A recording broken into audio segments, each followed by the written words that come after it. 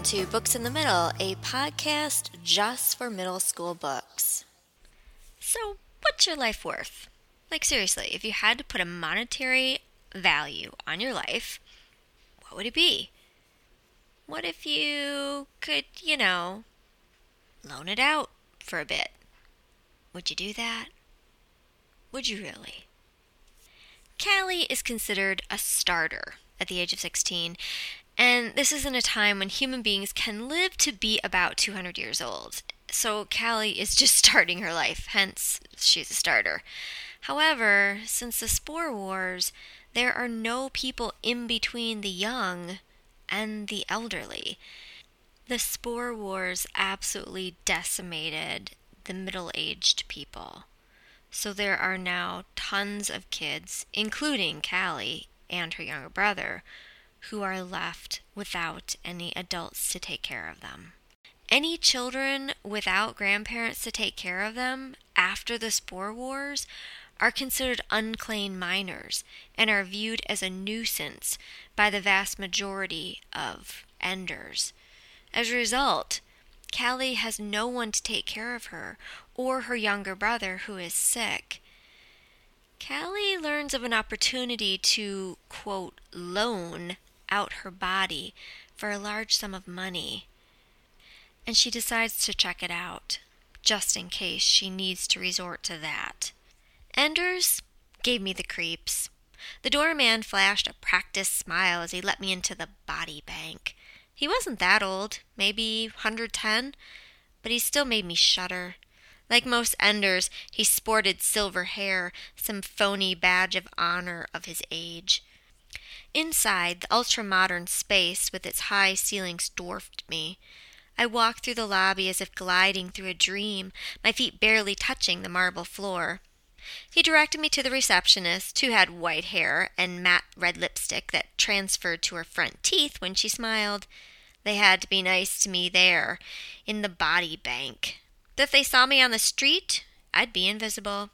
Forget that I had been top of my class back when there was school. I was 16, a baby to them.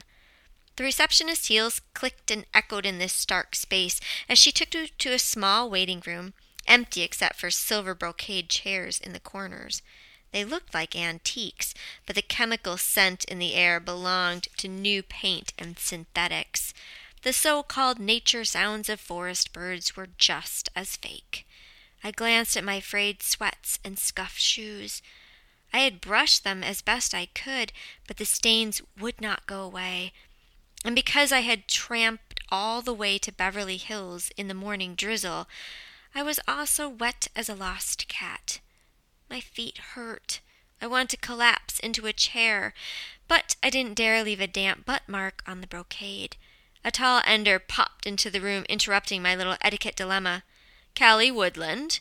He looked at his watch. "You're late." "Sorry, the rain." "It's all right. You're here." He extended his hand. His silver hair seemed whiter in contrast to his artificial tan. As his smile broadened, his eyes widened, making me more nervous than usual with an Ender. They didn't deserve to be called seniors, as they preferred, these greedy old fogies at the end of their lives. I forced myself to shake his wrinkled hand. "I'm Mr. Tenenbaum. Welcome to Prime Destinations." He wrapped his other palm over mine. "I'm just here to see." I looked around at the walls like I'd come to inspect the interior design. "How it all works. Of course, no charge for that." He grinned and finally released my hand. "Why don't you follow me?"